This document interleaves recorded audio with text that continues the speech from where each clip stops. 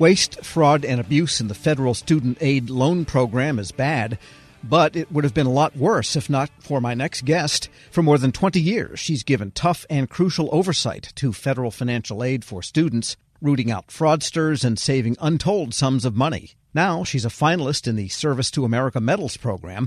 Melissa Emery-Aris, the Director of Education, Workforce, and Income Security Issues at the Government Accountability Office, joins me now. Melissa, good to have you back. Great to be here, Tom. Thank you. And this has really been kind of a crusade in some sense for you. The Education Department's loan programs has been your specialty for how long now? Over 21 years, Tom. Wow. So you have seen a lot happen, and there's some specific situations you've kind of rooted out. Talk about people that are simply ineligible for student aid that nevertheless got it. How did you discover that, and what happened when you presented this to the Education Department? That's a great question, Tom. We looked at students who did not have high school diplomas or GEDs and were trying to go to college. And the idea was that you could go to college if you didn't have a GED or a high school diploma if you passed a basic math and English test. And we decided to see if that was working. And it's hard to believe this, but at GAO, we actually had staff pretend to be students and then had them purposely fail the test to see what would happen. That's funny. Right? You think going to work for the government, you're not going to do something like that. But you can. You can work for the government and do cool undercover and investigative work, and that's what we did. We had staff pretend to be students, and we hooked them up with microphones, and we sent them in to take this test of basic math and English skills and see what would happen if they tried to fail the test. What was shocking to us was that the proctor was giving out the answers from the get-go. In fact, we have a recording that has the proctor saying, "It is not D, it is not C, it is not A, so it is B. Number one is B," which was just completely incredible to us that the test proctor, who was charged with making sure that the test was done correctly, was in fact giving out the answers from the beginning. Was this person a contractor? Was it an Education Department employee? I mean, how did this type of situation develop in the first place? They worked for a college, and there was an incentive for the college to enroll more students so the college would receive federal student aid. So the college could line its pockets if it could get more students in the door, but it's not a good situation. It's not good for the student if the student doesn't know basic math and English, and it's certainly not good for taxpayers who are funding a college education for someone who really isn't ready for it. Right. I would say, yeah, education loans for dummies is probably not a great program. It seems like you were able to discover two things, really, if you look at this carefully. One is that there was fraud going on, just outright cheating, by the proctor. Right. But also that the incentives built into the program might have been a little bit off. Definitely. And we found that similarly in terms of college officials helping prospective students get fake high school diplomas. All right, I'm just going to say that again. We have found situations where college officials were helping people get fake high school diplomas so they could enroll in the college and, again, get federal student aid from the federal government. Again, that's not the way it's supposed to be. You think that college should be for people who've completed high school, who have the skills, and at that point it makes sense for them to go to college. But it's completely inappropriate and fraudulent to go that route, and we crack down on it. And because of that, there are many more controls in place now to prevent those kinds of frauds from happening. And that's what we do at the Government Accountability Office. We fight fraud, and I'm so proud to have done that in the higher education space. We're speaking with Melissa Emery-Aris. She's Director of Education, Workforce, and Income Security Issues at the GAO and a finalist in this year's Service to America Medals program. And in another case, you found that there were college students who were deserving of loans, but they had no permanent housing, and therefore they couldn't verify their status. So your work has been on behalf of the recipients of these programs also. That's true. We've done a lot of work to help vulnerable students go to college and stay in college. In one of the studies that we worked on, we found that college students were living in cars, tents, and being on other people's couches because they didn't have a place to stay. And when you're in that situation, you don't get paperwork that says I'm officially homeless, right? You're just trying to get through the day and sleep wherever you can. And yet those students were getting tripped up by all the rules and requirements because they didn't have documentation that they were homeless. They may have had documentation that they were homeless from high school, but when they got to college, they didn't have that. And because of that, they were struggling to stay in college. Their financial aid was getting turned off. They were being dropped from courses, which was just heartbreaking. I mean, if you think about Sure. the lengths that these students went to stay in college, like sleeping in a car, sleeping in a tent, and then going to classes during the day, and then not being able to get your financial aid because you don't have paperwork that says you're homeless, it was just tragic. And in our work, we found a way to change that so that we recommended that once a student was identified as homeless, often from their high school experience, that they be considered as continuing to be homeless unless someone had evidence to the contrary. And because of that, homeless college students can now have access to federal student aid and hopefully change their life trajectory. Well, you've done many other investigations and oversight work in different areas of this whole program. My question is, how have relations been with the education department? The political leadership has come and gone in 20 years. You are there in a kind of continuous way, a steady way.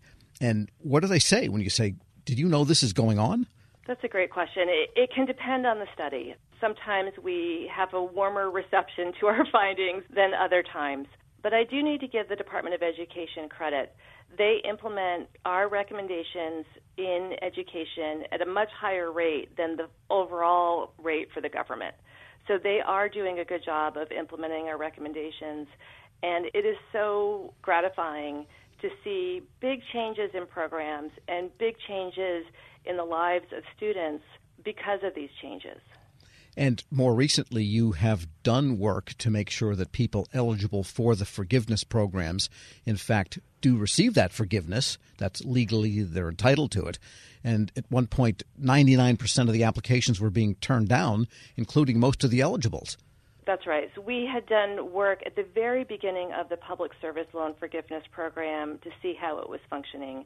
And it was so frustrating. We found that 99% of applicants were being denied for the program.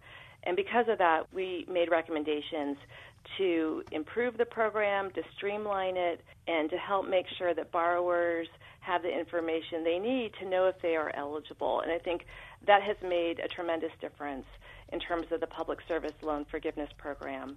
In addition, there are other forgiveness programs that we've looked at. For example, last year we looked at a program that provides forgiveness after a period of time where people are on what are called income-driven repayment plans, where people pay a lower amount based on their income, and then after 20 or 25 years, the government is supposed to forgive their balances if they've made all of their appropriate payments. And what's really interesting about that program is that it's not an application for forgiveness. The borrower doesn't say, I've made my 20 or 25 years of payments, please forgive my loans now. It's actually the government's responsibility, the Department of Education's responsibility to keep track of those payments, and then when the time comes, to provide the forgiveness for the balances. But unfortunately, we found last year that that wasn't happening. We found that the government had, quite frankly, lost track of payments. They had lost track of payments over many years. They had lost track of payments over multiple administrations.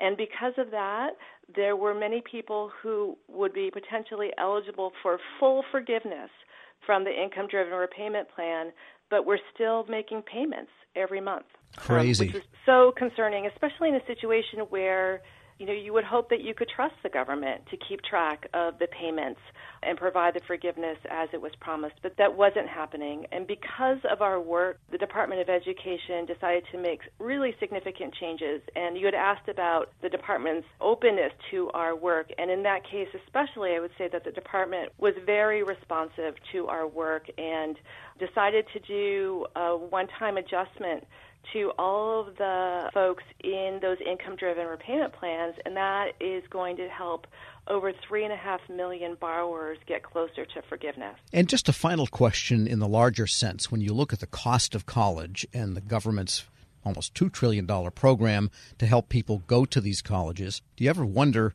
is the government maybe fueling the demand for this commodity, which is overpriced because most colleges have more administrators sitting around on their keisters than they have professors, and bazillion-dollar stadiums and sports programs? Do you ever wonder, what are we paying for here? That is a significant concern because you want to make sure that the cost is necessary, right? You want to make sure that taxpayer dollars are well spent. And because of that, we think it's important that colleges actually disclose how much they cost to students when students are considering going to them. And we did a study last year which was so concerning. We did a study that looked at the financial aid offers. These are the letters that students receive when they've been accepted, and the letters say how much a college costs and how much aid the student will get, or at least that's what you would think that they would say. But what we found was that over 91% of colleges were not providing the full actual cost of the college in these offers to students. And what that means is that students and their families don't have the information that they need to make that decision up front as to whether or not they can afford that college. Because of that, we made a recommendation to Congress, which I have to say is pretty rare. Usually we make recommendations to federal agencies, Sure. But in this case, we made a recommendation to Congress that Congress require colleges to fully disclose the actual cost to students in those financial aid offers. And because of that, there is now legislation being considered on the Hill to do that. Yeah, because, the government has gone after the for-profit schools, but really, if you look at the rest of the .edu world, that is not exactly a primrose, squeaky clean situation either, is it? No, it's not. And because we found that 91% of colleges were not informing students and their families of the real cost, it shows that it's not just one sector of education. It's not just the for-profits. It's not just the nonprofits. It's all sectors of education. That can really fuel the loan challenges that a lot of people face. If you sign up for a college thinking it's going to be a certain amount, and then when you show up on campus and you find out it's $10,000 more because they never told you what the housing cost was going to be, you might need to take out a loan for that you weren't planning on. Sure. Well, I can think of a new form of Cash for Clunkers program in case anyone is listening. Melissa Emery-Aris is Director of Education, Workforce and Income Security Issues at the Government Accountability Office, and she's a finalist in this year's Service to America Medals program. Hey, thanks so mumuch for joining me. Thanks so much for having me, Tom. Really appreciate it. And we'll post this interview along with all of our Sammy's finalist interviews at federalnewsnetwork.com/Federal Drive. Hear the Federal Drive on demand. Subscribe wherever you get your podcasts. Hello, and welcome to the Lessons in Leadership podcast. I'm your host, Shane Canfield, CEO of WAEPA. Today I'm thrilled to be joined by Dr. David Wilson, president of Morgan State University. David has had a fascinating career and has garnered a long record of accomplishments from more than 30 years of experience in higher education administration.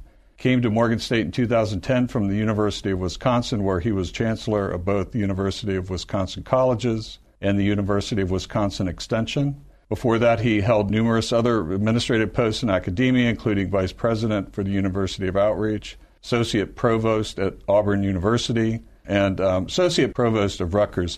And when we were talking earlier, too, you had just mentioned that you had a wonderful nomination at the American Academy of Arts and Sciences. And David, thank you so much for joining me. Shane, it is indeed a pleasure to be invited into this conversation with you.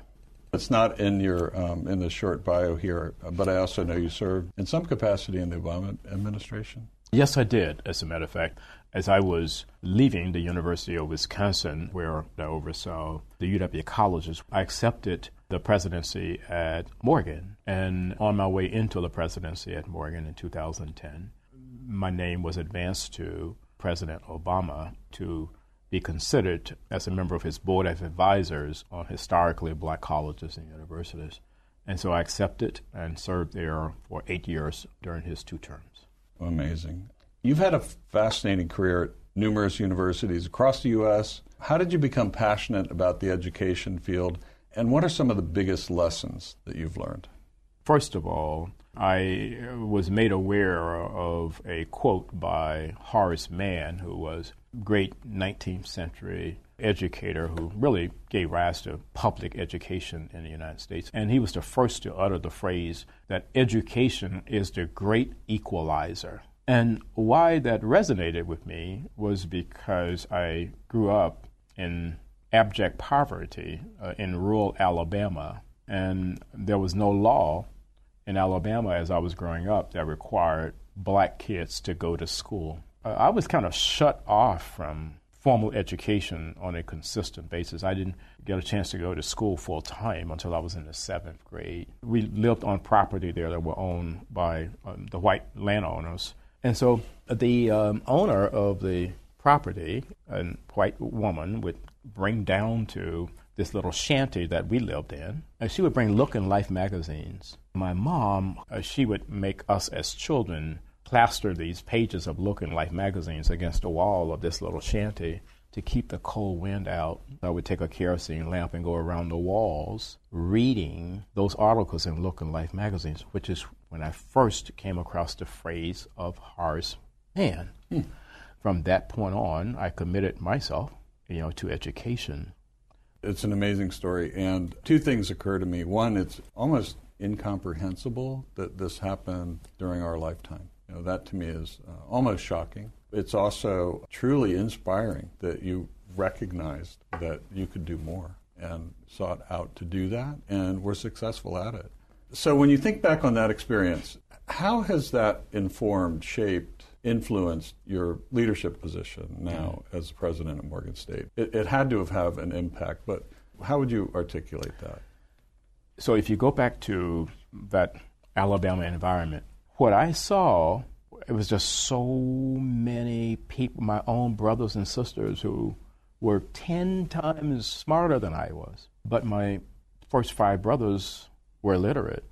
They never got an opportunity to show the nation how brilliant they were. Therefore, I really took on this whole notion that my life had to be about ensuring that individuals who were drowning in potential and they didn't realize it would be in a position where they would realize it.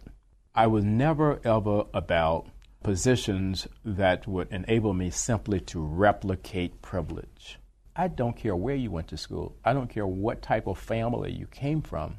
I think that's where sometimes we kind of get education wrong. We have institutions that want to define themselves based on how many students they don't admit.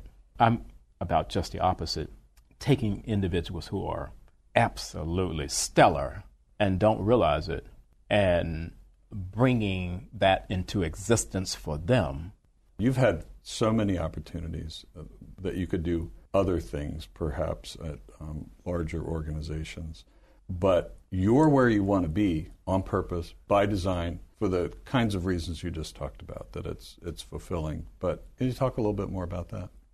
There have been so many so-called top 50 institutions in the United States that have come aggressively after me. And, I flirted with a couple of them, and I went home to Alabama because these 2 were very serious. And my family is brutally honest with me, and they keep me grounded. So I flew down and began to talk with them about these institutions that were coming after me. I was thinking they would be impressed. And when I finished, my youngest sister said to me, "Now, are you finished? Clearly, we are not understanding why you would even consider leaving Morgan." It just reassured me that I'm living my purpose at Morgan. And it is joyful to be at a place where you want to be versus being at a place where others think you should be. One question that I always have to ask, is there one leader or maybe a couple of leaders that have inspired you, you mentioned Horace Mann, I don't know if that fits in this category, but what might be a couple of leaders that you remember that inspired you, that gave you purpose, helped shape your life? In 1989, when I was selected as a W.K. Kellogg Fellow, we had to be introduced to leadership that was different in a lot of ways than the leadership that we had been exposed to. In February of 1990, Mr. Nelson Mandela was released. And that's where I wanted to go and meet Mr. Mandela. We had no idea that he would grant an audience, and he did. He granted an audience, and Mr. Walter Sisulu did as well. So here I am, having grown up in Alabama. I harbored some anger toward the society there that kept me from realizing my potential and then kept so many others like me from ever realizing their potential. At the end of a conversation that we had, someone asked Mr. Sisulu, we're leaving this conversation thinking that you harbor no anger towards a society that locked you away for 27 years. Are we leaving with the correct conclusion? He said, I harbored no anger or bitterness towards a society that locked me away for all of those years because I and others like me knew that what we were doing was the right thing. If you commit yourself to doing the right thing, there should never, ever be any space in your heart for anger or bitterness. And that was transformational for me and why I respect and admire Mr. Nelson Mandela and Mr. Walter Sisulu today. That is a great story. And it, with all the accomplishments through your life, I'm sure it had a great impact on your ability to go as far as you have, and you're still going. Well, I have a takeaway in terms of leadership lessons I've learned. We would be well served as a nation if I think we created these opportunities for young people at various stages to really, first of all, see the United States. And then we need that same opportunity globally. As a result, when you do that, you understand the history over here, you understand the culture over here, and you got to understand the world beyond an intellectual understanding. You want to think of your maturation in a way where your brain can never, ever, ever be hacked. So that's sort of the way. That's sort of the way that I kind of see all of that. That's brilliant. And being born in rural Southwest Kansas, flyover country, as they say, I can tell you that your comments about travel and getting out, not just reading about it, but actually traveling, it really is important. It's absolutely critical for someone's personal development. I happen to think so. Well, Dr. David Wilson, thank you so much. I love every single piece of today, but also your life story. It's really impressive, inspiring, and thank you for sharing it. Shane, today. Thank you very much for inviting me to have this conversation with you again. And I'm Shane Canfield, CEO of WEPA. We'll see you next time on the Lessons in Leadership podcast.